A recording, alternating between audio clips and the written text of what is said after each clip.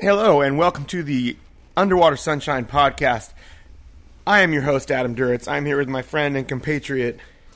And your lovely and talented co-host, James Campion. And the very one and only. Welcome back. This has been a fun couple of weeks because you're off in Europe and I was finishing up my book tour, and we had a couple of weeks of the garden session stuff, and I want to just publicly thank everybody who came to the festival, the first Underwater Sunshine Festival, and everybody who worked it. Fantastic job by Ehud getting us all the music, and for Johnny M for being here and recording every interview, and it was all these weird levels and people coming and going and background noise, and congratulations to you and Barbara and the whole staff.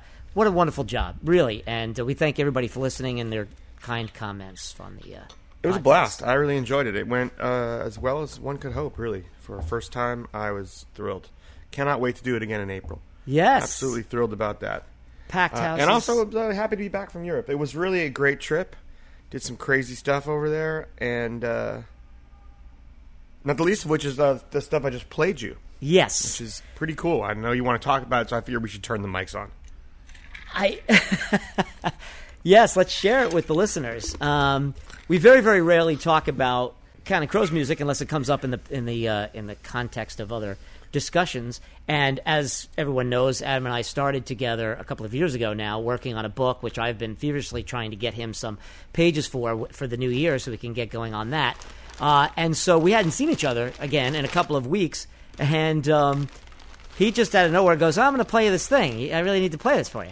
And I had no idea what it was, and it was, thankfully and brilliantly, perhaps I may say, the quintessential version of August and Everything After. Finally, on tape with full orchestration, which I remember you telling me. Well, there aren't any other versions, really. There's a bootleg none. from Disney Hall, and maybe I played it once or twice in the life of the band. Terribly, though. That's right. I have a bootleg of that, and Adam and I talked about that, that discussion will be in the book. But I was going to say, interestingly enough, so when you played me the Disney stuff at Disney Hall, and that would have been, what, 2002, 2003? Is that right? Well, I'll tell you, kid. I must have it marked down here somewhere. It is somewhere. I was very moved not only by that song, but all the different versions in there. And 2005. 2005.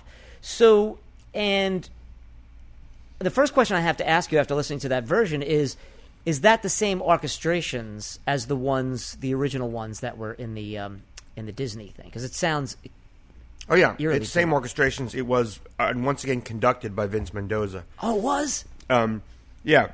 I became a really big fan of Vince Mendoza's back.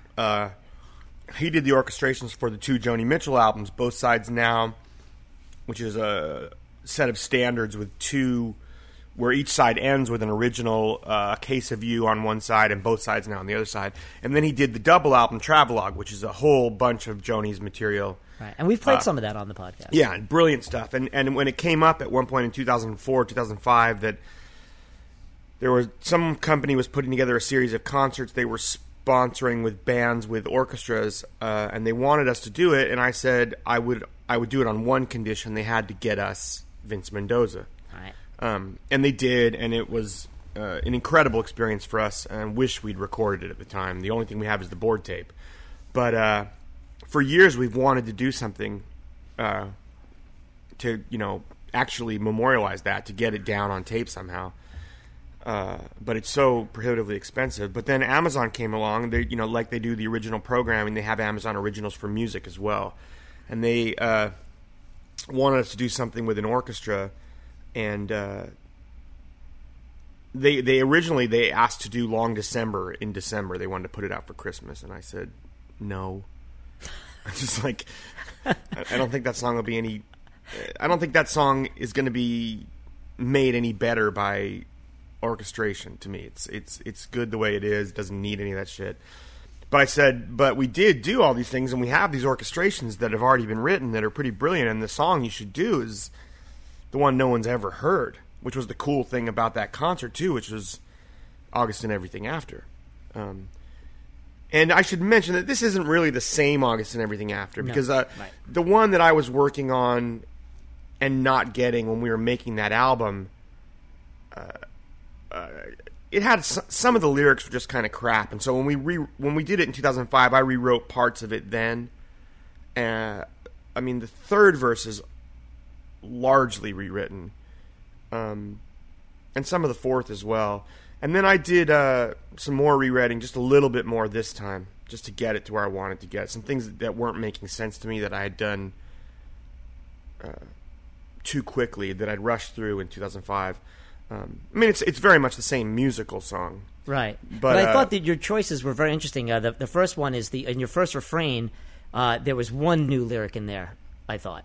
I don't know about the first one. It's different than the Disney one, which is different than the original bootleg one I have from a long time ago, which has a lot of the lyrics that you were trying on the first record. I don't think the first chorus record. is any different. Maybe there's parts of the second verse that are, for sure, and the third verse is largely rewritten, as is the fourth, I think. And then you used North Dakota instead of New York City. Right, because it doesn't make sense. In the end, he's leaving to go to New York City. He's not going to find that same girl. So you were kind of okay. It needs to be a different place. Right. That's a fair point. Yeah, the narrative is linear. It's a geographical narrative. So also, there were parts of it that just were. When I was first writing them.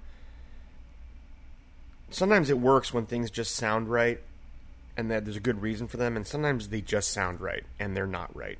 They just sound good, and I had changed some of that too by the time we did it in 2005, and moved some of those things around. And I love how you had grown.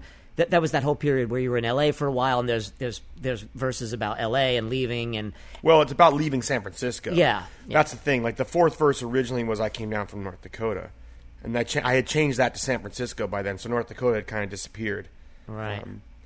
I moved it in somewhere else in the song. But the line about it got too sleazy for me, so I went to New York. It sort of follows. Yeah, but that wasn't in the original song. Correct. Right. That was years later. Yeah, that when I moved that to New York, it made sense to change the other part away from New York. Yeah. Anyways, but it was really cool because we went to about 4 days after we finished recording. Me and Tom and Immer and Zoe, we took a trip down to. After we finished the gigs.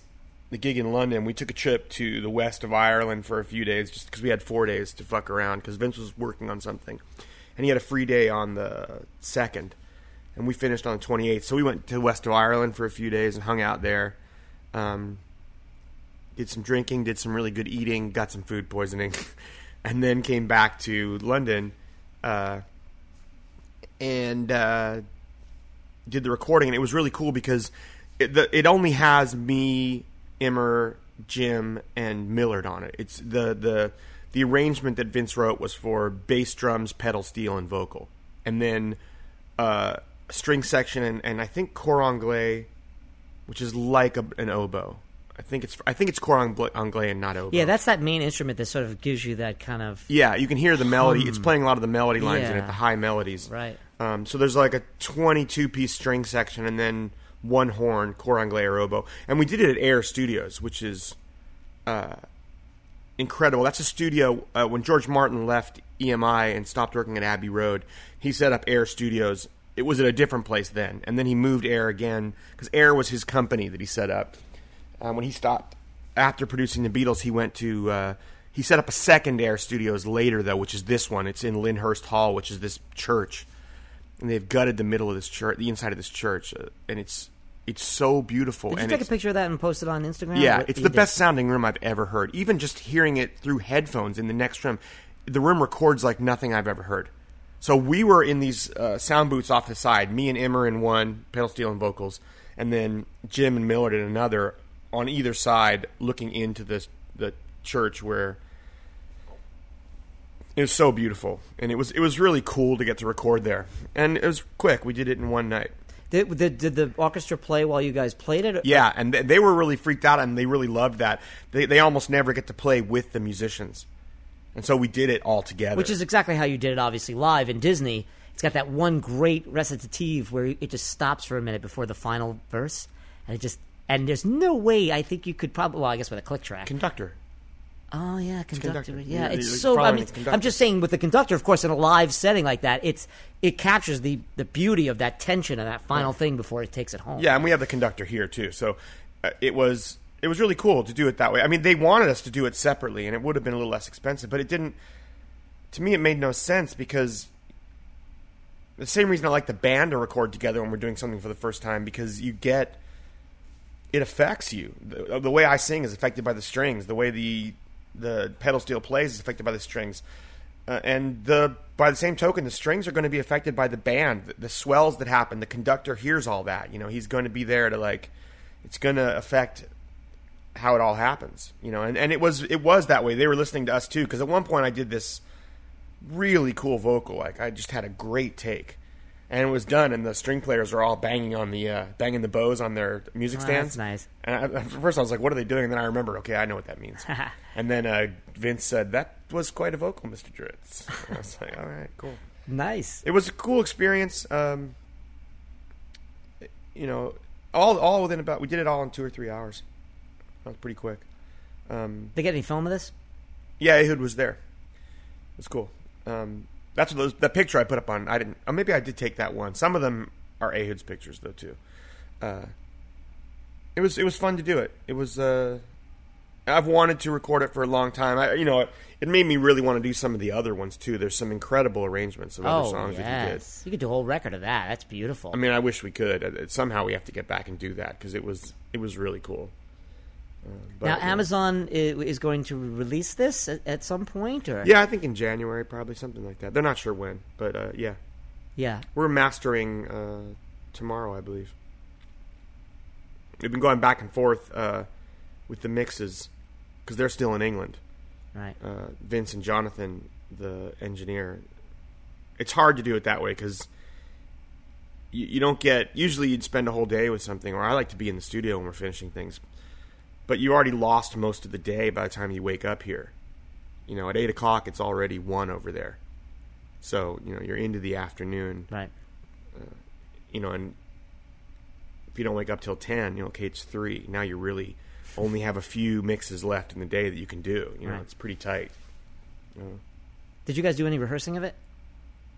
Did you spend any time with it? Or that just came from the memory of doing it? Because that's a song you really haven't done a lot. I think the guys ran it a couple times before they started with the strings. I was trying to avoid that. I sang it maybe once with them there that day before we did it. That's about it, though. No. I was trying not to think too much about... It's a problem when you have a really good version of something. You get caught up and you don't want to lose any of the cool stuff you did. But then if you're constantly trying to remember what you did... It stops you from doing something new. It's good. Right. So with something like this where there is a great version that we did 13 years ago now. It's hard because I really got my phrasing right in that version, and I was really trying to, because the hardest thing for me in this song, the notes, there's nothing really hard to sing. It's the phrasing. It's a very open song, so you really want great phrasing. I don't know if most people understand what that is, but it's... A perfect example of that is One by Bono when he sings One. If you take the way he phrases that out, it's a nice song with a beautiful melody, but the way he phrases the verses of that song makes all the difference in the world. I'm trying to think of other examples. Well, all Sinatra, really. It's like right. You want to be in the pocket as a band member in a way. You want to be in the rhythm of the music that's going on. But as a singer or any kind of soloist, you also want to be able to be free from that. So you don't sing the same repeated rhythm melody over and over and over again. I didn't want to bring up your stuff, but there's many examples in Counting Crows music where you're doing that. And in this song in particular, because there's so few things on it in a way, it's all about the phrasing. And it's such open phrases, such open line readings you can do. There's a lot of places to go with that, and that was the biggest struggle for me, was I wanted the phrasing to be really great. And I think it turned out pretty well, It was hard, though. I was constantly thinking of how I had done it then, and it was distracting. But I think we really turned out... it's amazing. Found a cool way to do it. And it's funny, too, because when you first started to play it, you didn't tell me what you were going to play, and I was fooled for a moment because I was like... I shut up for the rest of it because I wanted to hear every note and everything you did there, and I tried to notice and make mental notes of the changes, the things. So I've been listening to the Disney's version. All of those versions of those songs, like you said, are so beautiful. But the Mendoza, the strings are exactly the way they were in Disney. So when it sounded so clear and the bass was right there, and I thought, oh wow, they finally mixed this. Maybe they mixed the whole concert, and then and you were like, no, we redid it. And like, what? It's crazy. And I must say, you haven't lost a step. The timbre of your voice and everything could be 1993, 2005. It's incredible. Well, it's a weird thing. That's a nice thing, and the weird thing about playing with orchestras is that they can come right in and play it exactly the same way, and it's a completely different orchestra. This is kind of the London Symphony people, and wow. They you have a conductor in the orchestra. They'll come in and recreate something from over 13 years ago. They're just good at that. Yeah, because they're doing stuff from 400 years ago. It's harder for us. It's like we're not as used to doing that. Other bands, yes. This band, no. Like one thing we don't do is play things very much the same way we did then. Yeah, so the night before. That's a little harder for us, especially when you're haunted by what you think was a great version of it. Or you could say you were motivated or inspired by. Yeah, but because it was distracting, I'm going to use haunted because it was difficult. It made it hard because, I wanted to make sure to get certain things. Like I knew that version was great. I wanted to get that on tape and then be free to do other stuff too. But it's hard to think about being creative and remembering something at the same time. Those are antithetical to each other. Those two desires in a way. Anyways, that's what we did. It was fun. It's spectacular. People are going to love hearing that. And it feels like a real shitty tease to talk about it all this time and not play it. Usually what we do on the podcast is play it, but I can't play it for any of you. Yes, but it's coming. Anyways. Right, so it's a good promo. And just as a final addendum to that, I think it's perfect because the band's celebrating 25 years and then the 25 years and counting tour. And it reminds me to ask you one thing that we weren't able to talk about. Because remember, when you came off the road and we had that respite there before you went back out, we played a lot of the artists that were going to be at the Underwater Sunshine Festival. So you and I really haven't talked too much. I just wanted to ask you one thing, or I wanted to compliment you on the stories that you were telling during the tour this summer. You took time in a few songs to tell stories, background stories, to introduce the songs. And the reason why I wanted to bring it up separately to that is that the one story that really hit home for me, I thought was really beautiful. And, I didn't even get a chance to compliment you after the show because we took off. And you guys had to go that night, so I didn't see you after the show. What show? The Jersey show. Is where I saw you guys this summer. Oh. That's the one show I saw. And is the story about you being a kid and listening to the Trains and dreaming about, making it and everybody in the band or all the musicians that you were with. That's the one thing. You just kept going and going. There was a chance that you won't make it. And for me, I was in a band that didn't make it, but we tried, and people around us were trying. It's a whole generation of people. Every generation has those who dream of doing what you do. And I thought that story was poignant and well done. And as a writer, and I know you took time to write that stuff out and actually think about it. You didn't just blow it off the top of your head. It was a beautiful way of storytelling. And I thought that was a great way to couch a lot of the songs this summer. So congrats. It's funny because I spent all this time in the months leading up to the tour when I had plenty of time to prepare that stuff, trying to come up with stuff and failing to come up with anything. And then the first night of the tour in Boise, I did 8 spoken word sections off the top of my head. Oh. We had to cut 5 or 6 songs off the show because I talked so much. But then I spent the rest of the summer, same fucking thing, trying to remember what the hell I'd said. Oh, okay, so you didn't write. Because I remember you telling me you did write. Well, I did after that. I started, I went back, I got the tapes, I edited stuff down, I wrote, I came up with stuff, new stuff, but the first night I did a bunch of it off the top of my head, and the next, all I'm trying to do after that is I suddenly realized I can't do that every night. Right. Now I can't remember. I had to go back and study the first night's concert, and take dictation of myself in a way. Yeah, and by the time I saw it, I don't know how many. I was at least a month into the tour. You really had it down. It was really really well done. The band did a great job of giving you a background. Anyway, I thought that was an interesting way of sort of couching your career and the songs and putting them into perspective. It's not the first time you've done it. I mean, I've got bootleg tapes of you talking extensively about the song, and of course I know you guys did Storytellers, but this seemed very structured. It's beautifully done. It reminded me of a couple of things when I saw Townsend play solo, where he would sit for about 2 or 3 minutes and really give you a background into what he was thinking at the time when he wrote the song. And not just that, but a metaphoric story. That one stuck with me the most because it wasn't just, I wrote this song, it was about this girl, and we went here, and this is where I was in my life. It was this, you encapsulated what it was like to be in a band as a young kid and what we all were thinking about. And I love the metaphor of the train.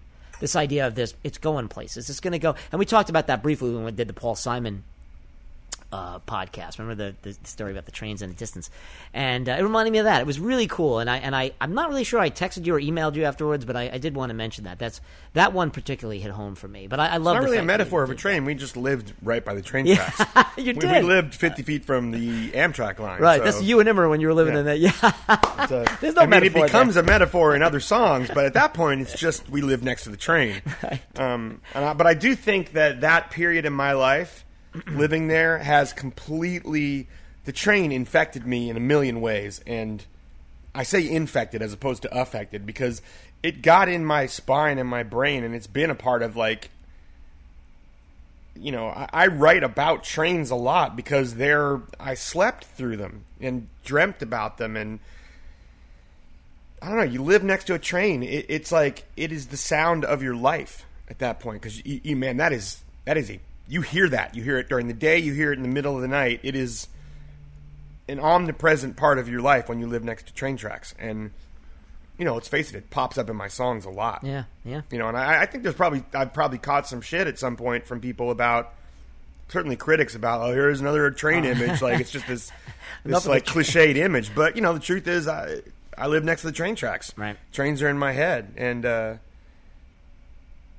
anyways, you had some music you want to talk about today. And, I did. Yes. What do you want to start with? Who do you want to talk about first? Well, I'd like to. I had a great conversation. As everybody knows here, that I wrote this book about Warren Zevon. It came out this summer, and one of the people that were very close to Warren, Jorge Calderon, who was a songwriter who wrote about 16 or 17 songs with Warren over the years. They were friends from the very early 70s.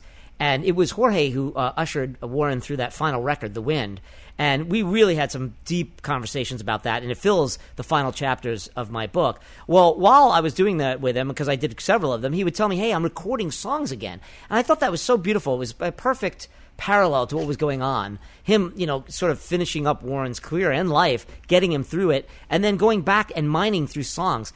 And I always talked about Jorge being one of those guys, the quintessential sort of classic songwriter in a sense where he came up during the songwriter period and he helped so many other people realize their songs. I mean, he toured with Warren, he toured with David Lindley and Ry Cooder, he worked with Jackson Browne, and he worked with Lindsey Buckingham and Stevie Nicks. He was instrumental in kind of getting them all together. He got Mick Fleetwood and John McVie to play on Werewolves of London. He was always kind of in the background, like a zealot guy, and I was always very impressed by the way he would talk about songs, just the way you do when we had our conversations about the your songs for the book, and of course what we were just talking about with August and everything after. So I spent about 2 hours with Jorge on Sunday just chatting about the songs, and I had been listening to the record for a couple of weeks, and I did it as a favor to him. I wasn't sure I was going to love it, but I got to tell you, every song on that record really speaks to me. I think it's a well-structured record, but it just shows you a real serious songwriter practicing his craft, and he got a ton of real cool people to play on it. I mentioned a couple of them here: Lindley and Ry Cooder, Bob Glaub, and the bass player who plays on a ton of stuff in the 70s, and also Jim Keltner, a great studio session guy. But he recorded this stuff over a 15-year period whenever he can get time to go in the studio. And thanks to Jackson Browne, who's the executive producer, he let him use the studio. And then it was kind of neat. Here's a guy, I believe Jorge now is in his 70s, who has had a swath of music over the last 20, 30 years. He wasn't able to record, and he finally put it out, and it's called Blue Rhythm Highway. And like I said, when I went into listening to this stuff, I thought, okay, I'm going to give it a real good listen because I love Jorge. But I started to find that these songs are really, really, really good. So I wanted to share some of them with Adam today, and you too as well. The record just came out, and he's trying to get a band together to do a little tour, perhaps in the spring. So let's start with Alicia. It's the one real true ballad on the record. It reminds me very much of what he did with Veracruz on the a song he co-wrote with Warren that's on Excitable Boy. It has a little bit of a Spanish flavor in it. And I love the refrains, and it's really a story he told me about a couple of immigrants who grew up in the California area and just made it together, and they're just looking back in their lives and talking about how they have to go and cater for like movie stars or drive cabs or something like that, but they're constantly just on the edge of superstardom and riches, but they never quite get there. But they have each other. They're still in love. And anyway, this is Jorge Calderon from his new record, Blue Rhythm Highway, and a song called Alicia. Canned laughter, canned applause, Klieg light slash the tinsel night, and we believe it all. Alicia, we greet the barons, we greet the earls, we bow in praise and do the job we've made. The rhinestone ball, Alicia.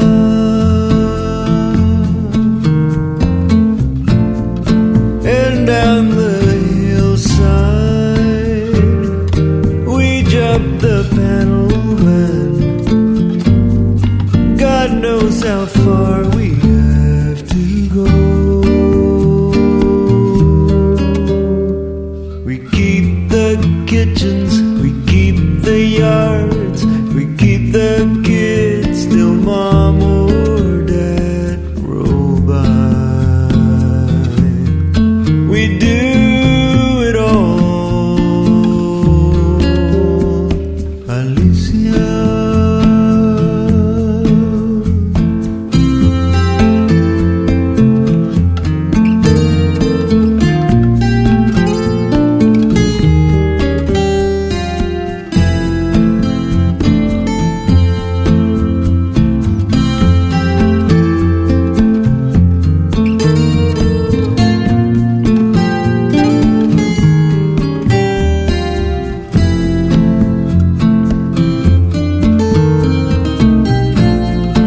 And when the sun hides, it's supper and family. Soon before dawn we'll have to part. Canned laughter, canned applause, Klieg light slash the tinsel night, and they believe it all, Alicia. Alicia,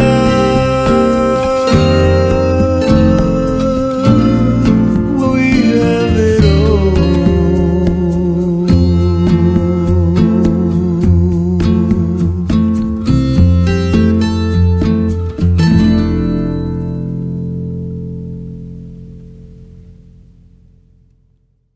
Yeah, that's beautiful. It's funny. As you're playing this, I realized, like, Jorge Calderon's been someone I've been familiar with my entire life. I've heard the name, and I've always known he was singing backgrounds on this or that, or playing percussion, which is, I think, what he did with Fleetwood Mac early on, or Buckingham Nicks. Yeah. But I don't think I've ever heard a Jorge Calderon song until just then. I think you're right about that. I was just, as you were playing it, I was thinking, I was trying to remember what the other Jorge Calderon songs I know are, and I realized I looked in my iTunes, I don't have any Jorge Calderon records, and I don't think he's made very many. He just made the one. He made that one, and let me see, I'll look it up right now. That one that came out in the 70s, when they dropped him from I think it was, I don't want to get it wrong, but his label dropped him, and It's called City Music. City Music, correct. And it really hit him hard. He said he never came back from that. He just dropped it and said, I'm not going to get into that world anymore. I just want to play my guitar. I just want to play my bass. I want to play percussion. I want to sing background, whatever anybody wants me to do. I'd want to realize other people's songs. When he played some of these songs for Jackson a couple of years ago, Jackson's like, man, you got to record songs again. So think about it, like 40 years go by, and the guy never thinks about recording his songs. He's got this whole cache of songs. Well, it's well, no, I think he made one other record, maybe. But There's a 2015 compilation I see here on Spotify. I will say there's one great story he told me. He said there's quite a few songs on the record where he talks about his friendship with Warren, but he said that Warren loved the song off of that first record called Kiss and Run, and he would always say, whenever he complimented Warren on something, he's like, Warren, that song that you, Muhammad's Radio, so good. And Warren would just look at him and go, but Jorge, it's no kiss and run. Which is classic Warren. Yeah, I think there is another record. Well, you know, it's funny. We were just talking a second ago. Yes. About Stan Lee, who died yesterday, and yeah, it really knocked me out too. And I was trying to figure out, like, what is the thing about that? And I saw someone else sum this up really well in the last couple days. Well, sometime, I can't remember where I read this. Somebody said this, though. That's something like to the extent of,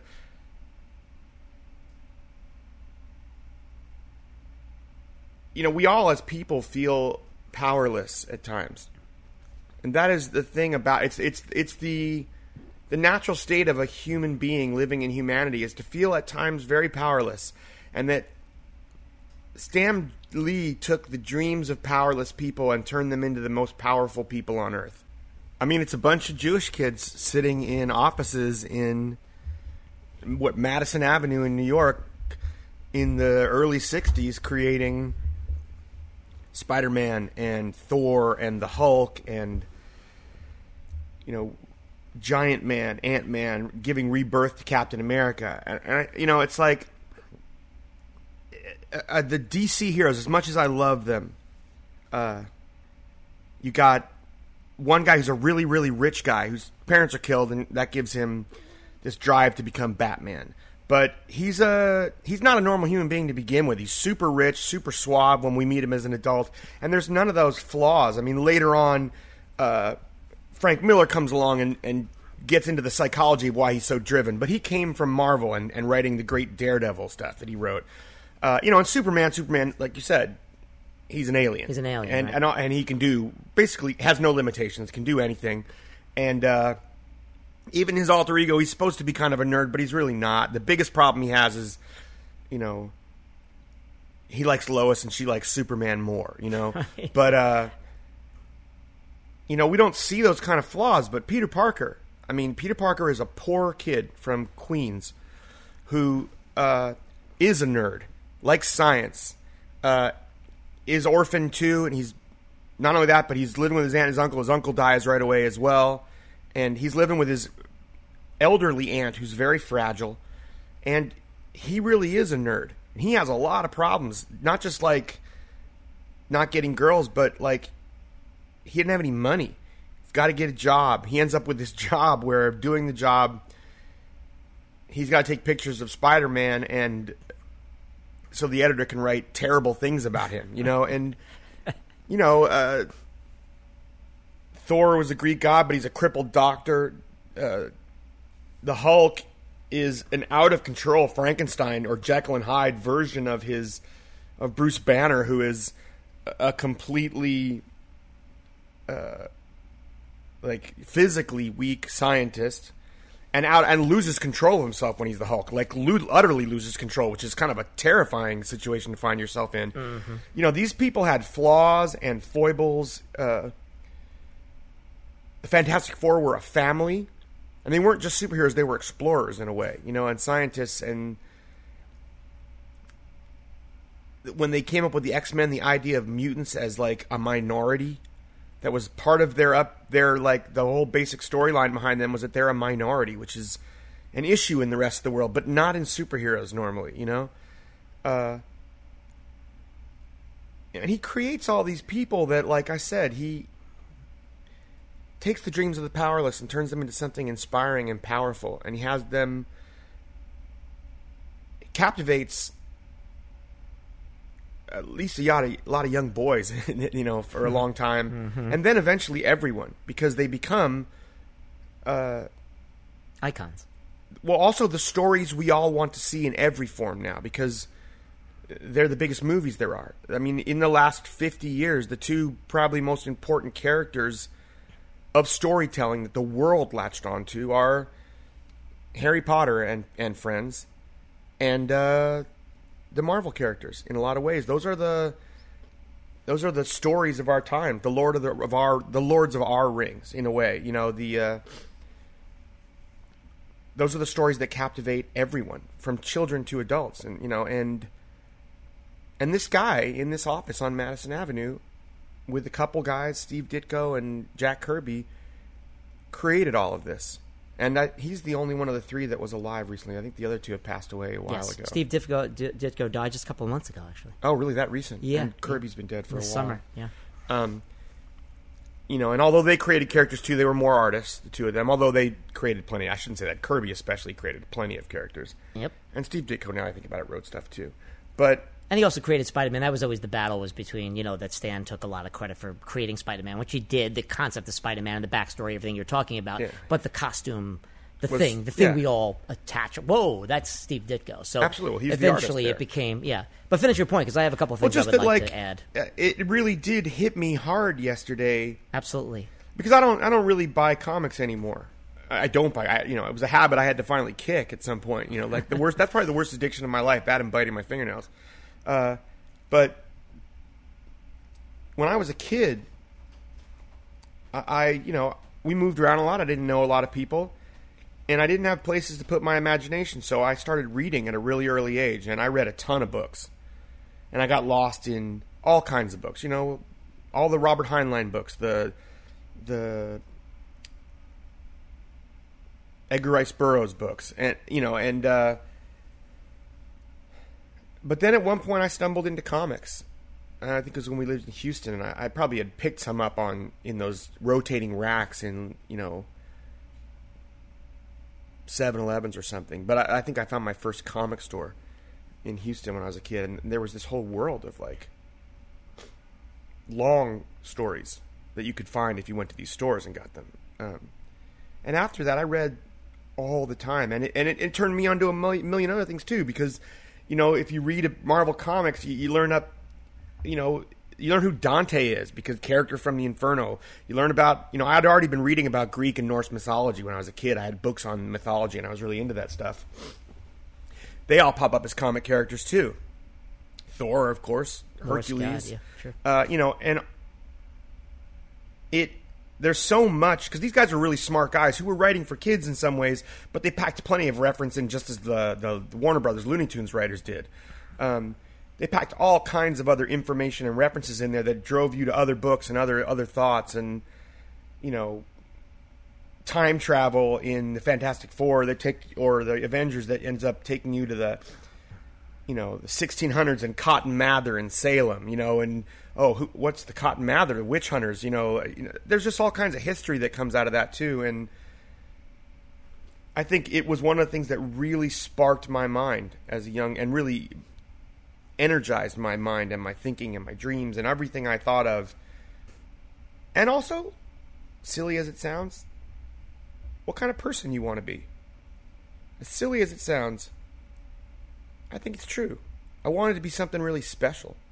Maybe like Spider-Man. Who knows? I joke about that at times with people, that maybe I turned out to be a pretty good person because I was trying to do stuff like that. Not to fly around, but just like do the right thing. From Stan Lee and Spike Lee. Right. You learn these things wherever you can learn them. Now, what were we going to say? Well, a few things. First of all, I'll agree 100% with that. That's one of the conversations that you and I had before we started working together. When we did one of the interviews, is about how much comic books had affected us as kids and gave us sort of a moral direction, and gave us sort of a dreamscape. And before Robert Louis Stevenson, and before Mark Twain, and before films for me, and Kerouac and Hunter S. Thompson, there was Stan Lee. There was Spider-Man. My dad used to bring the books home from the city. I grew up in the 60s and the early 70s. He'd bring the books home for me, and I was Spider-Man every year for Halloween. They would ask, "What are you going to be for Halloween this year?" "What are you talking about?" "I'm Spider-Man. I'm Spider-Man. That's my time to be Spider-Man." I think I was Spider-Man for like 4 straight years, from the age of 5 to 10, because that's what I was. You don't change. I'm Spider-Man. The cartoon fired my imagination. It's hard for me to speak about Stan Lee without getting emotional, only because, again, I can't say enough. I want it to be. I wrote this yesterday. I put it on Instagram, but it's real short. But I there's no way I could say it better. I am a writer today because of Stanley Martin Lieber. His work awoke my imagination and gave a young mind direction and purpose, and man, oh man, a lifetime of entertainment. But it was his book, The Origins of Marvel Comics, and I have spoken about this quite a bit over the years with friends, students, and interviewers, that tipped the existential scales for me. There is a line in that book, and I'm paraphrasing here, where Lee marvels, pun intended, at the connective, emotional, and intellectual tissue of what it is to have something come out of your head, share it with the world, and know that someone, tonight, will go to bed reading it and have it on their night table in the morning. You get to be with people through your words and move them, if you're lucky, and inspire them and enrage them and frighten them and entice them and appeal to the best intentions without artifice, with no net or social preconceptions or anything that comes with the art of communication beyond the written word. I have Stan Lee to thank for that. Since reading that line, I knew what I wanted to do with the rest of the time allotted to me on this planet. He had 95 years of it. I'll take it. Excelsior. Enough said. Thanks. Well said. Enough said. Right. I should have used that. Man, you always get that one first. Excelsior is perfectly good. Thanks. Those are the two things he said all the time. Enough said for Excelsior sure. and enough said. Make mine Marvel. What Adam said about the characters is true. I was just saying this yesterday to some young people who didn't grow up with Stan Lee or comic books. And I said, you have to remember, and I can't do it any better than Mr. Dortz just did, but you Peter Parker is a kid from New York. I was a kid from the Bronx. All the stories took place in New York. So when I'd go to the big city with my dad, where he worked at Avon on West 57th Street, I'd see the Empire State Building, and I'd see, that Staten Island, the ferry, and then the Manhattan Bridge, and I'd say, oh, that's where Gwen Stacy died. Actually, I think she died on top of the Brooklyn Bridge. But anyway, the point is, these were touchdowns, so they were real. And the fact that he couldn't get a decent date, he couldn't get a decent job, none of these things were lost on a 10-year-old for me. And it made me want to tell those stories, and I'm so glad for him. And it really hit me hard yesterday when I found out. And I wrote you. I think I wrote one other person. I wrote you right away. Yeah, you told me. I didn't know until you said that. It's funny also because for me, you want to know directly how it affects songwriting? I grew up fascinated with Palisades Park because Palisades Park advertised in the back of comic books. Right. And I always wondered what it was. I thought it was actually on Coney Island. But the truth is, somebody figured out that 50% of the comics purchased in America were bought in the New York, New Jersey area. And so if you were a local business, you could just advertise in a comic book. A local business in New York, it works. Because most local business, it doesn't work for them to advertise in a comic book. But a one in New York, it absolutely works because it's right there. And I grew up wondering what Palisades Park was, and it was kind of a mythical place in my mind all this time. In the same way that trains got in my head in some ways, Palisades Park did as well, because I saw it in the back of this comic book all the time. That stuff had a big effect on my life. And, yeah. I'm glad those fucking things are out of my house. It took me 2 or 3 months to organize those goddamn things after my parents sent them all here. Oh, yeah. I don't know how many, 10 or 20,000 of them? Oh, my God, it was a fucking nightmare. So glad that shit is out of the house now and in storage. I got to sell it one of these days. It's just... I went to a Comic-Con with my brother this past summer, and because the Venom movie was coming out, the Venom issues, the first McFarlane issues, Spider-Man 298, 299, 300, which is like the last time I really bought. I was still getting Spider-Man in the mail. I subscribed to Spider-Man for about 10 years in the late 80s, early 90s. So it would just come and I would just look at it, and most of the times it was shit. But when McFarlane took over, it blew my head. That guy drew webs really well. He did. Those webs are sort of like tubular almost. And he brought the webs under the arms back, which I love, from the 70s. Ross Andru is my favorite Spider-Man artist. I grew up with him. Later on, of course, Romita, and then you go back to Ditko. I used to get the Marvel Tales where they reprint the original ones. And I wanted my daughter to have all those. I'm going to keep it. But anyway, so I'm looking around. I'm saying, they want 800, 750, 1,000 mint condition of these things. So I was like, excuse me. And the guy's like, yeah, if you got these and they're in decent shape, people were giving me cards. We will buy them. And I thought for sure I would run home and pull it out, but I kept hesitating. Why am I hesitating to sell something that I paid, $2 for in 1989, 1990? Why don't I just sell it it's like I can't get rid. My albums I'm never going to sell. They're going to be bequeathed to my daughter. But those are the things I collected with great care and great aplomb as a kid. But I stopped with comic books, and I won't let go of those early ones, the ones I told you that my dad brought back from the city for me, like the ones in the 60s, the late 1960s, you know. But these ones, they mean something because I like them, but I should, you know, I could put money into my kids' college fund with this. Why don't I get, you know, it's a weird connection that we have with these inanimate objects. But anyway, thank you, Stan Lee, for everything that you ever did to spark my imagination and the countless hours. I didn't travel as much as you, but I'll never forget our trip down to Florida. I had a stack of comic books. I mean, everything's on a phone now. My daughter takes a pad up to Syracuse. You know, I had the whole half the back seat was comic books and my brother. Oh yeah, I used to like go to Comic-Cons in the early days before they were these big things where they premiered movies. You know, it'd be like a ballroom or a conference room at the Claremont Hotel or the Jack Tar Hotel in San Francisco.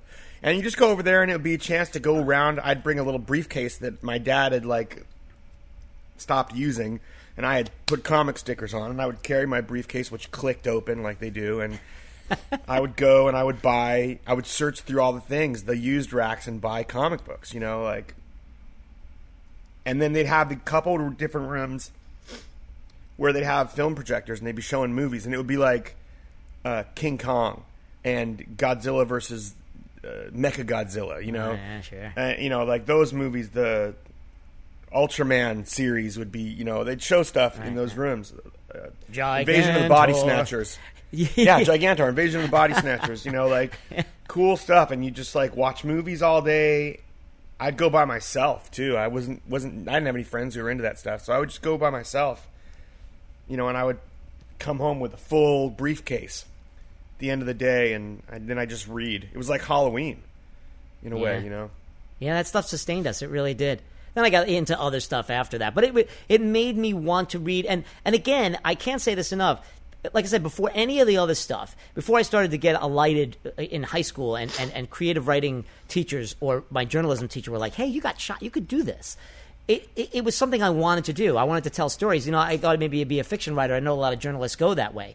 But it was then of course music sparked my interest, and that's why I started writing about music. But anyway, getting back to the whole thing is that it's people like Stan Lee, as you mentioned, these guys in these small rooms that make this stuff up, and that always was like, what a thing to do. What a thing to get paid to do or to do and have people react to. It's just it makes perfect sense to me that anybody would want, after reading something like that, want to make your own characters. And me and my friend Chris Barrera, when I moved to Jersey when I was like 11, we would sit in the basement all summer and make our own comics. And we'd have my father mimeograph them at work, copy them at work, and then bring them back, and I'd sell them for 10 cents. One of them was so bloody. They had we'd say, we were only like, my friend was 9 and I was 11 or something. We'd say, no one under 8 can read this comic. Because we couldn't say under 17 because we were all under 17. So yeah, I mean, it's just the art. It's amazing how much that kind of thing can inspire a whole generation of people, and he certainly did. But you know, it's funny. All the eulogies I read yesterday was always a mogul and this, and you know, this huge empire he built and everything. But to me, it goes back to the great story about the Spider-Man and the Fantastic Four. Is when he created the Fantastic Four, well, you said they were family, but they're bickering and yelling at each other. They have these foibles. They're not like these perfect people saving the day. You know, the Human Torch is a vain teenager, and Mr. Fantastic's always jealous of everything, and of course the Thing is this depressive, crazy, violent. I love that. Yeah, no, I mean, they had real personalities in ways that other comics didn't have. They were more like stoic heroes. But the Marvel comics, the Stan Lee way, was that real people. Or right. At least like multifaceted people, if they're not, you know, maybe that's not real, but they were so much more detailed. They had real problems. They were relatable people. Yeah. Yeah, and then finally, the great story about Spider-Man is that the first Spider-Man appears in Amazing Fantasy 15 in 1962, and what happened was they said, well, we're going to kill this book. And Stan had been pitching this Spider-Man character, and of course everybody there was like, nobody wants to read about a Spider-Man. Spiders are disgusting. People kill them with their shoes. It's awful. And he's like, finally, he had Amazing 15, and they said, we're going to kill this book. We're contracted for one more. Do whatever the hell you want with it. One of those stories. So he's like, now I can do my Spider-Man.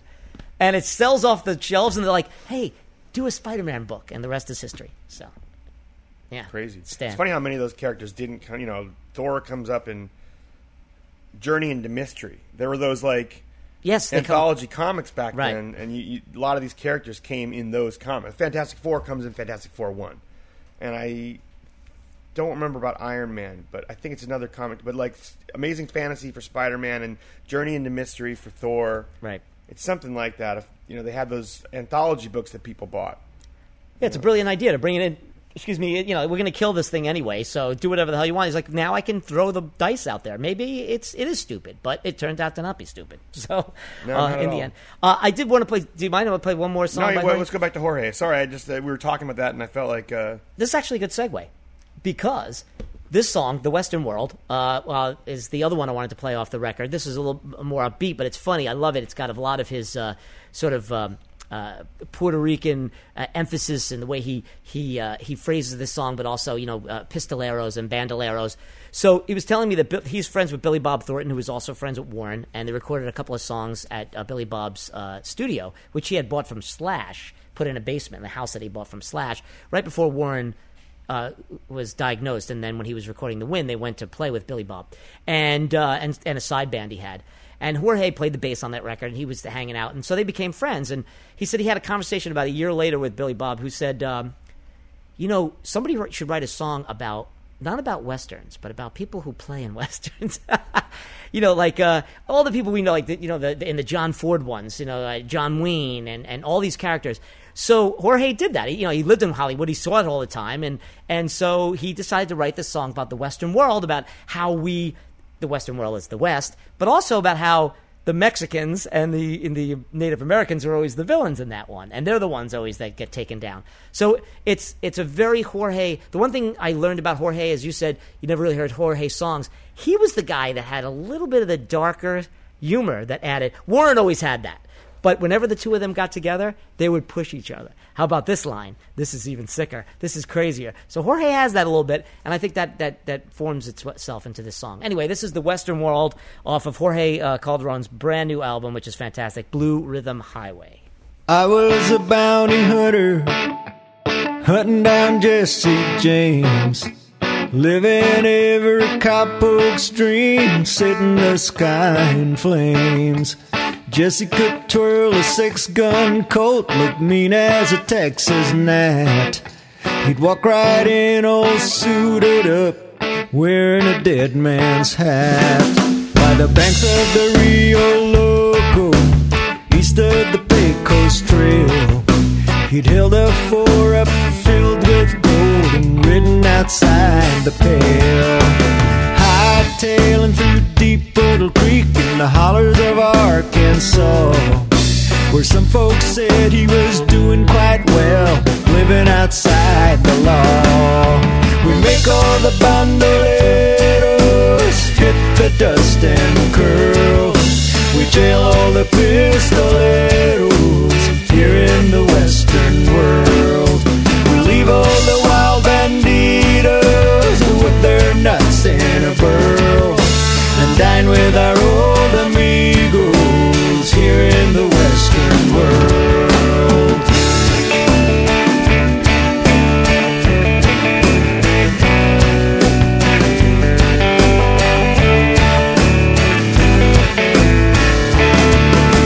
I took with the Lone Pine Posse, we went gunning for the Lasso Kid, for he and the Crawford Bandit knew where the gold was hid. It came to be one rut-gut dawn and a bone-rustling ride, with Jesse, me, and a blood-red sun with no place to hide. I caught him crawling like a sandpit snake. He was hedging his bet when a Choctaw wind came barreling through and tore up the damn set. Catman dude in a Maui shirt and a Sam Peckinpah cap ran in screaming, better grab your gear, Billy boy, this is a wrap. We make all the bandoleros hit the dust and curl. We jail all the pistoleros here in the Western world. We leave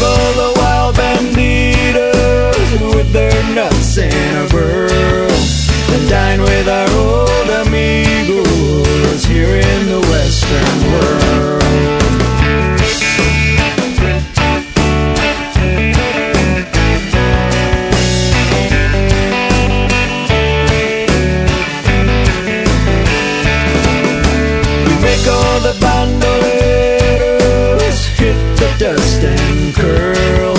We jail all the pistoleros here in the Western world. We leave all the wild banditos with their nuts in a burl, then dine with our old amigos here in the Western world.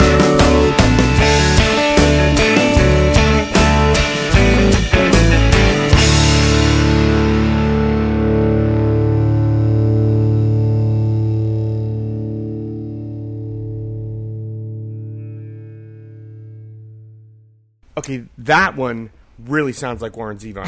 It does. Like that. It's good. I realize it's because, also because Jorge's singing the harmonies there, and he sings a lot of the harmonies on the Warren records. Yeah. But that really sounds like a Warren. Also, it's just that mid period of Warren's that could be him too. The melody sounds, and probably because Jorge really had his imprint on a lot of Warren's material, that one sounds like a Warren song. It does. And the last Warren reference I'll make is that Jorge said to me, it's funny because he'll be talking to me and he'll go, yeah, that's one of those classic, gag songs we used to do. And I'm like, gag songs? What's that mean? Oh, yeah, Warren used to call these things gag songs. I'm like, what do you mean? He goes, where you think you're going this way and then at the end, bang, it goes that way. And in this song, I buried the lead, or as he does, but where I led with it, which you're supposed to do, which basically explain to you that this is a song about Western actors. But the whole song is talking about, out in the West and all these different things. And at the end, the last lines is really great because it gives it away, where he says,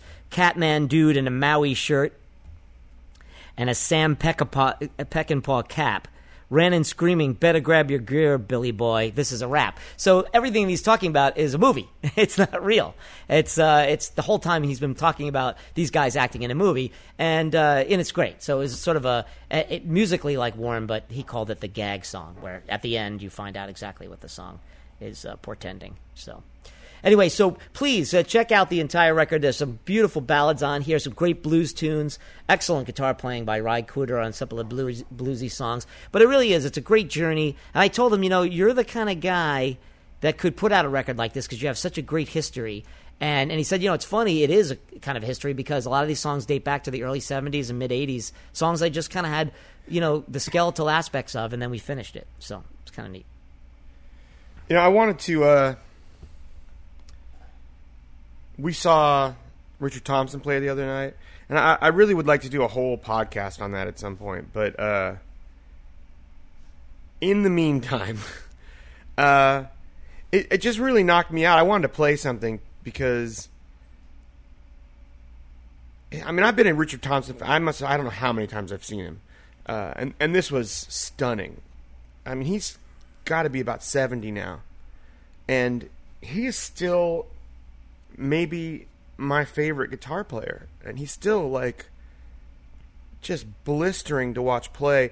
But he's one of those rare guys, the kind of triple threats where there aren't a lot of those guys who can sing, write lyrics and music, and also play the shit out of something. In the guitar, the ones you think of, at least for me, that at that level, there's three guys really. You got maybe I'm forgetting Eric Clapton, Jimi Hendrix, and Richard Thompson. I don't know that there are at that level. Right. There are other guitar players, but maybe kind of Pete Townsend, but he didn't make a lot of albums where he sung. He made a few, right? Not a ton, not and not known for his virtuosity. The way, a great guitar player in a different way, a rhythm player, right? And Keith Richards, not really a great singer. This is a couple songs. There's not a couple. There's more than that. There's some Stone songs that are kind of great that he sings. Certainly a great writer and a great guitar player, but wasn't really. But Thompson's, as you say, is an accomplished singer, beautiful harmony singer, great, range. Sort of not a great range, and I don't think he has a great voice. The other one you could really argue is Dylan, who actually is a great guitar player as well, and Correct. a great singer, and of we course, talked about how good the guitar player Paul Simon is, underrated guitar player. Neither of them really soloists, though, which is kind of, I guess, what I'm thinking of. But yeah, actually, Paul Simon and Dylan, I'd probably include them in that if I'm thinking about it, but neither of them really is a soloist. Right, I know in this exactly way. what you're talking and about, sure. They're both accomplished guitar players, especially acoustic guitar players. But Richard Thompson is not only one of the great electric rock and roll guitar players of all time, maybe my favorite soloist in some ways, other than maybe Jimi Hendrix, but also a completely distinct, different acoustic guitar playing style. That, like, not only is he this blistering soloist and electric guitar player, but he's also, like, in a completely different way, has a whole style of his own of playing acoustic guitar that is, you know, very unique. And I mean, I know some guys, there's guys like Davey Graham that were like the great acoustic guitar players, you know, and there's guys that are great electric guitar players, but, you know, you don't often find the guys who really excelled and were original composition and execution in both. And he, man, I mean, because there's whole tours where he just tours acoustically because it makes more sense to do that because, honestly, it's cheaper to go around with an acoustic guitar. But, you know, there haven't been that many tours where I've gotten to see him electric. And those were some of the greatest shows of my life. And the other night, man, he's got this band now, this guy, Taras Prodaniuk, I think his name is, the bass player, and Michael Jerome, who might be the best drummer I've seen in years. He's incredible. Like, I'm watching maybe my favorite electric guitar player, and I cannot take my eyes off the drummer, who is just so colorful and inventive as a player, and so powerful and, like, moving as a player. But he was blowing my mind on the drums. This guy was so incredible. But there were a couple points in the show where everyone left the stage and he just stood up there with an acoustic guitar and played, and it reminded me of, like, because I grew up with him in Fairport Convention. Those are some of those records I got in England, you know, on that trip we've talked about, you know, and actually I got all the Richard Thompson and Linda Thompson albums, and I got all the Fairport albums on that trip. Because the only thing I'd heard up to that point was Shoot Out the Lights, the last record he made with his wife before they split up.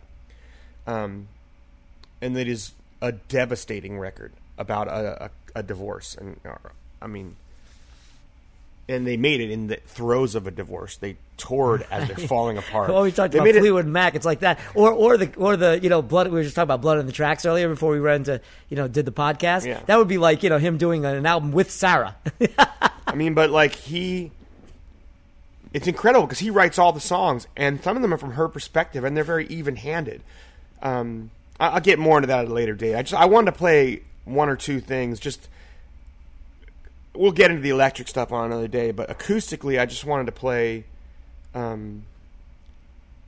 couple of his stuff from later. There's this one called 1952 Vincent Black Lightning, which is a song about a guy and his motorcycle. He's kind of an outlaw guy, and he's kind of a badass, and he's talking to the girl about his bike and how fucking cool it is. He ends up, you know, doing the outlaw thing, gets shot and dies, and leaves for the bike. But it's just a story about this kind of outlaw guy, modern, and his bike, this motorcycle, and but the acoustic guitar playing on it is. Well, I'm going to play it for you. This is from his album Rumor and Sigh, which has got to be late 80s, I think. This is Richard Thompson, 1952, Vincent Black Lightning.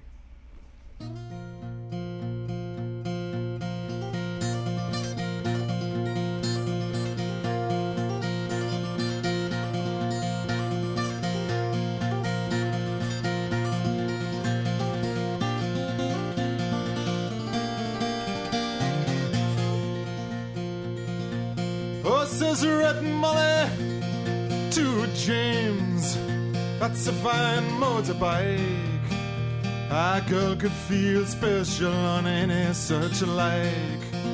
Says James to Red Molly, my hat's off to you. It's a Vincent Black Lightning 1952. And I've seen you at the corners and cafes, it seems. Red hair and black leather, my favorite color scheme. And he pulled her on behind and down to Box Hill they did ride.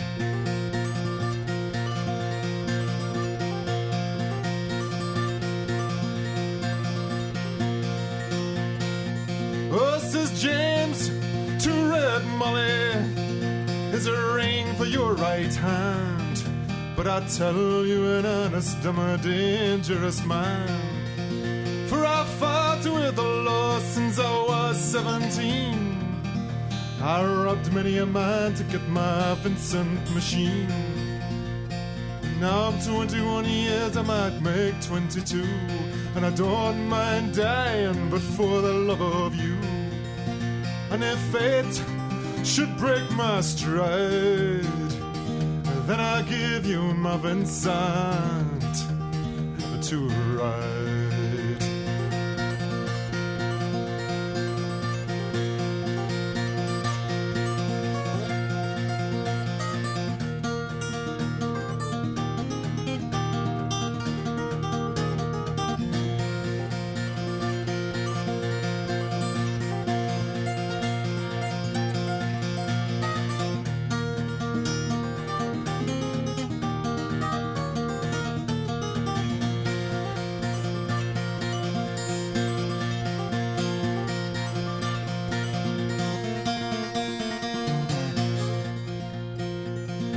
Come down, Red Molly, called Sergeant McRae. For they've taken a young James A.D. for armed robbery. Shotgun blast hit his chest, left nothing inside. Oh, come down, Red Molly, to his dying bedside. When she came to the hospital, there wasn't much left. He was running out of a road, he was running out of breath. But I smiled to see her cry. I said, I'll give you my Vincent to ride.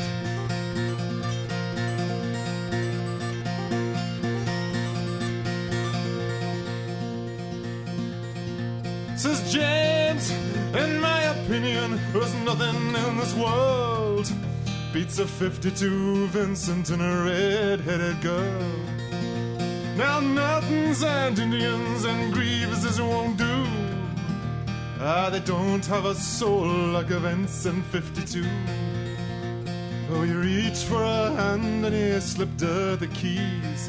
Said, I've got no further use for these. I see angels and aerials in leather and chrome, swooping down from heaven to carry me home.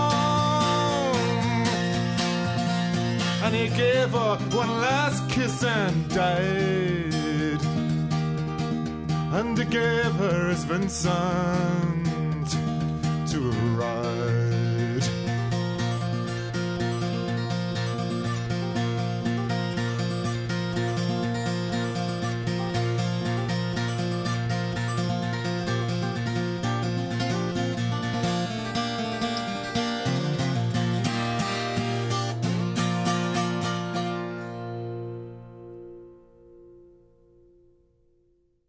Now that is a folk song. Yeah, man. That lyric to the last verse says, James, in my opinion, there's nothing in this world beats a 52 Vincent and a red-headed girl. Now Nortons and Indians and Greaveses won't do. They don't have a soul like a Vincent 52. He reached for her hand and he slipped her the keys. He said, I've got no further use for these. I see angels on aerials in leather and chrome, swooping down from heaven to carry me home. And he gave her one last kiss and died. And he gave her his Vincent to ride. That's just... Oh, and that first verse, too. I've seen you at the corners and cafes, it seems. Red hair and black leather, my favorite color scheme. I mean, fuck. That's, when they played that the other night at the show, both Immer and Zoe turned to me at that moment and said almost in unison, oh, that's a great lyric. Yeah, that's a classic. Well, you know, it reminds me of like Elizabethan medieval sort of kind of, you know, song story telling, you know, the anti-hero rolling across the you know, the landscape and living his life and telling tales and love and it's just all encapsulated in this beautifully presented song. And the two guitars are just talking. They're just having a conversation there. I mean, you could play that without any lyric at all, and that would be entertaining as hell. No singing, nothing. I mean, it's a beautifully structured song. It's a true folk song in every sense of the word. It's great. It's great. Yeah, I mean, he's just got a real style there. It's funny, in the other night when we saw him play, maybe I'll play just one more song to give people a taste of some of it. Fairport Convention on its first album was a really cool band. They made an impression upon people right away because they were playing a lot of this mixture of British traditional and American and rock and roll music that was really interesting how they were doing it. And but they mostly did covers on the first album. They didn't have originals. They were a great band and something like the feel of Jefferson Airplane, but I'm not sure, but it's very different from that too. There was this kind of cool, loose thing they had about them. And he's maybe 16, 17, 18 right then. He just come to London, I think, and met these people and started playing. And he's really young, and he's turning a lot of heads as a guitar player right away. But he, I read an interview with him at one point where he said, I was really embarrassed by it because I thought we were a really cool band, but we didn't have any of our own songs, and we're playing other people's songs. They're great songs. They cover like Suzanne by Cohen. By Leonard Cohen, and Chelsea Morning by some more obscure songs by other people that like weren't the popular ones by Joni Mitchell's Chelsea Morning.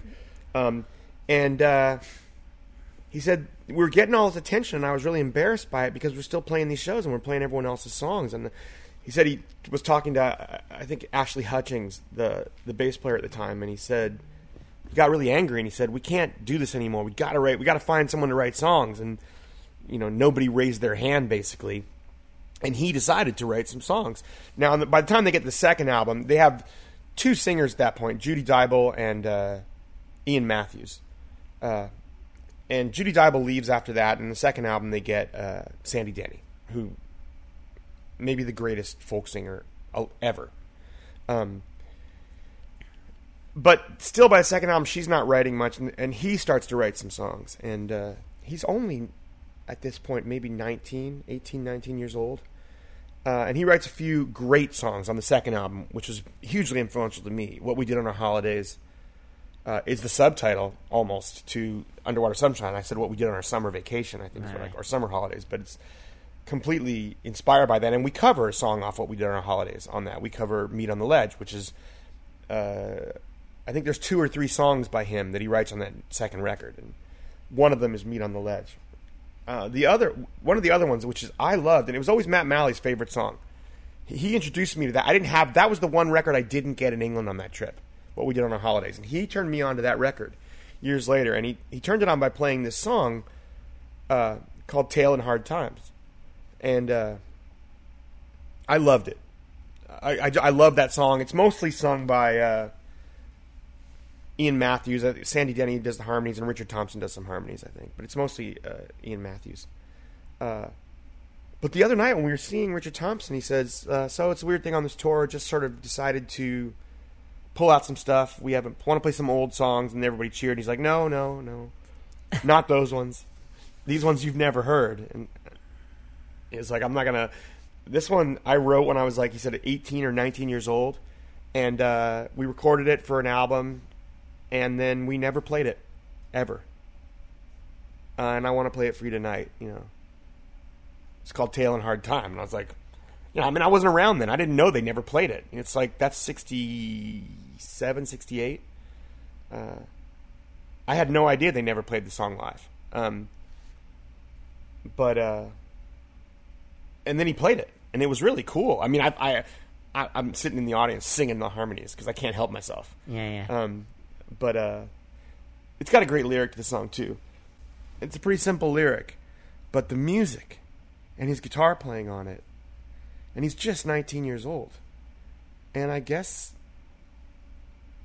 they didn't play it ever, which is weird to me. I had no idea. I don't know why. But Right. Did he play with the band or by himself? He played it with the band. Yeah. It was really cool, too. Yeah. And they sang the harmony parts, I was going to say, was it representative to the original version? Kinda. I mean, it blew my mind. I don't know that I have the perspective to be able to tell. I was so flipped out to hear it. Right. And Sandy Denny's on this recording, right? On the recording of this record? Yeah, of yeah. This song? The harmonies are probably being sung by Richard and her. Right. I think Ian Matthews takes the lead. Which is as good as it gets. That's amazing stuff. Yeah, and it's like... I have a lot of bootleg stuff by them and live stuff by him where he plays Fairport songs, and I had never heard a version of this song. The only place I'd ever heard it was on that record, and I always loved the song. Yeah, you gave me that DVD of them playing Albert Hall, is it? DVD live? Oh, yeah, it's really cool, too. It's very cool. Anyways, this is a Fairport Convention from what we did on our holidays, and then we'll get back into modern times. And we're going to do a whole podcast or two on Richard Thompson sometime soon, because yes, I just got to talk we should about start some back of this music. and we should go back to the Yeah, we'll start back with Fairport. Yeah, that's a good point. This will just be a way for me to get a couple of these songs out of here. Yes. So this is Tale in Hard Time from what we did on our holidays, 1968, Fairport Convention.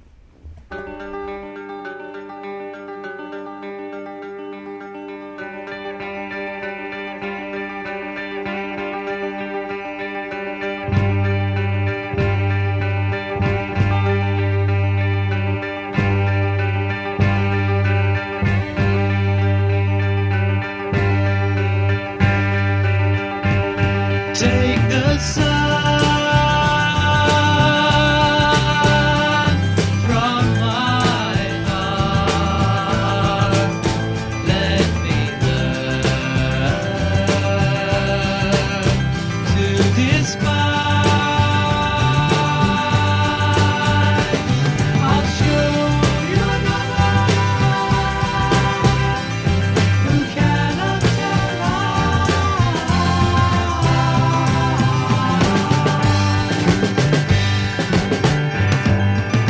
The blind man can sleep. The man to his eyes. I'll show you another who seems as he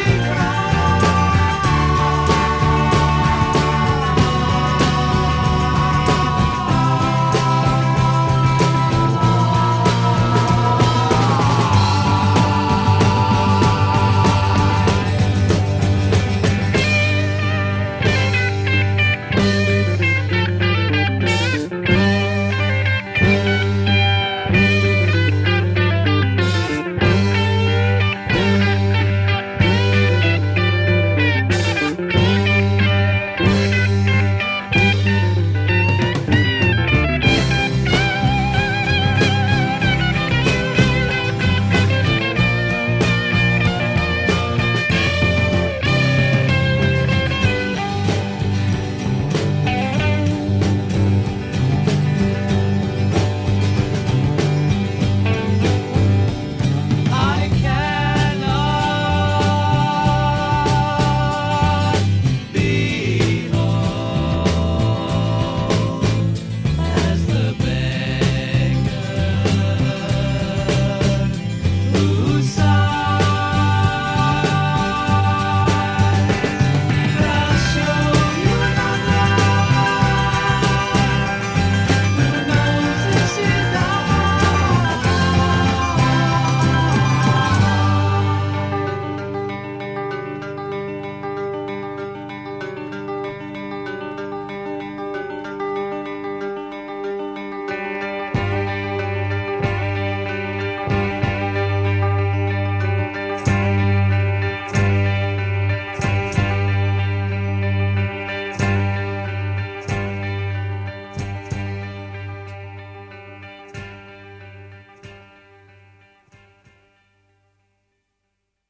Yeah, man, that's just a great song.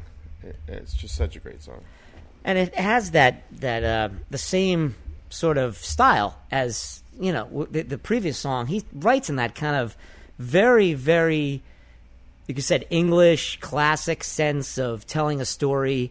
Harmonies are incredible in there. They were. It's funny you mentioned the Jefferson Airplane. I never would have thought of that until I just heard that song. The way that chorus comes in. And it's just, it very much is like that. It's weird. It's not, and of course, Jefferson Airplane really known more for like acid rock or the San Francisco sound and that kind of thing. But and But this that's is a little but different. they are kind of like that then. In the early part of it, when they're first starting to write songs, some of the stuff on this album has more stuff that's more traditional, but like that, as an original song, is to me reminiscent of Jefferson Airplane in some ways. I could see what people say about them as they were developing turning into what they turn into. The first couple albums, they're closer to Jefferson Airplane just as a vibe before they really discover themselves in the sort of the more traditional stuff and more of his songwriting, like on the next record. But there's hints of that here in that song, and Yeah. his lead is crazy good. Just really good. And Yeah, having said to his bandmate, this is embarrassing. We have to write some songs. We have to find somebody to write some songs. And looks around, nobody does it. Okay, I'll write a couple. And he comes up with that, which is a fucking great song. It is. You know, we were talking about it. We probably should wipe up. We should probably wrap up this episode because we're getting. So since we're going to wrap it up, I want to play one more song, and we'll go out on this song. Sure. That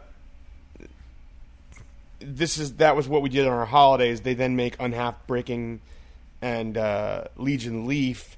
And Sandy Denny leaves after that. Richard Thompson sticks around they have a tragedy in there. Some people die. Richard Thompson sticks around for one more album. Dave Swarbrick, the great British violin player and also a great singer and writer, joins after Sandy leaves. And so they have one more album altogether called Full House with the rhythm section where Richard Thompson's still there with Dave Swarbrick. And then they go on a tour together, and they made a great live album at the Troubadour in L.A. The record they made is the last album is Full House, and then they made a record called House Full live at the L.A. Troubadour, Right. which is from, I think, September of 1970 when they played those gigs there. And, man, it's just a great record. And The studio album, the live album. I don't think I've heard the live studio album's really good. The live album is insane. It's Full House is the studio album. House Full Right. is the live album from the Troubadour in L.A., club in L.A., which is a very famous club. Sure. Where, I was just there. Well, Elton John Elton started his John career there. Yeah, gets his career That's where there. Glenn Fry met Don Henley. It's a long certainly story. Warren played some famous shows there. Very Ricky Lee famous Jones. shows. We played there. Right. There's a famous Radiohead show from there at the. Anyways, I had some great bootlegs from there, but I'm gonna play one song. It's kind of their epic, which is still I think part of the repertoire now because Fairport Convention goes on and on. No kidding. They're still around. They have a festival of their own called Crow Preedy that was established back then, and Richard Thompson shows up there every now and then to play with them. They have a whole music festival over there. But this is still part of their repertoire, and he plays it at times too. But it's a great song called Sloth, Ah. and it turns into an epic solo fest in the middle. So we're going to end with this, and then we're going to come back on another podcast, maybe in a few weeks, and we'll do a whole Richard Thompson, and we'll start at the beginning, not just Fairport and Richard and Linda stuff. And if he played on a bunch of other stuff too. Nick, you can't go through Nick Drake's catalog without hearing some serious right. Richard Thompson playing on there. Yes, that's right. He did play with him. So we're just going to take some time to do that research to get that together. But we'll go out on this one. This is Fairport Convention, 1970. It's 3 or 4 albums later, but only 2 years later. And a lot has changed, and he's about to leave and start a solo career, and then his And of course, career Sandy with Richard Denny and Linda left. Thompson Yeah. is in the next few years after that. But this is the end of his heyday with Fairport Convention. He's at this point, having had a long career in Fairport, he's 22, maybe. Wow. He said I read an article. He said, "Yeah, I didn't leave for any particular reason. I just had a gut feeling it was time to go. There was no fights. There was nothing like that. I just thought this songwriting thing is cool. I'm starting to get into it. It might be fun to make a record."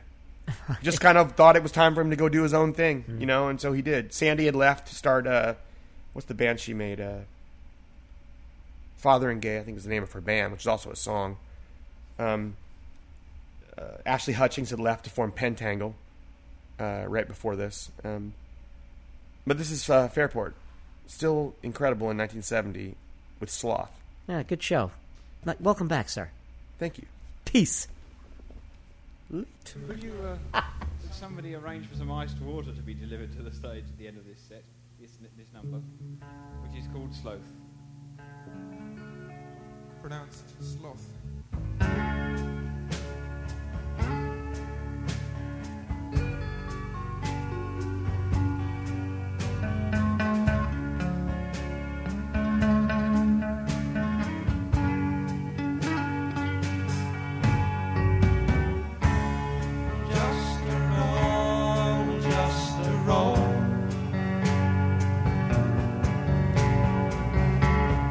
Just a roll on the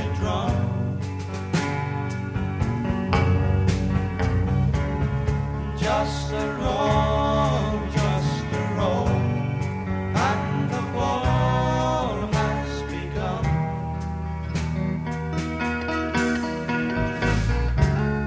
Now the right thing's the wrong thing. No more excuses to come. Just one step at a time, and the war has begun.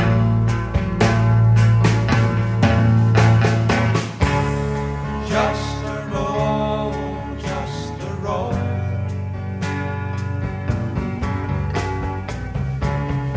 Just a roll on your drum.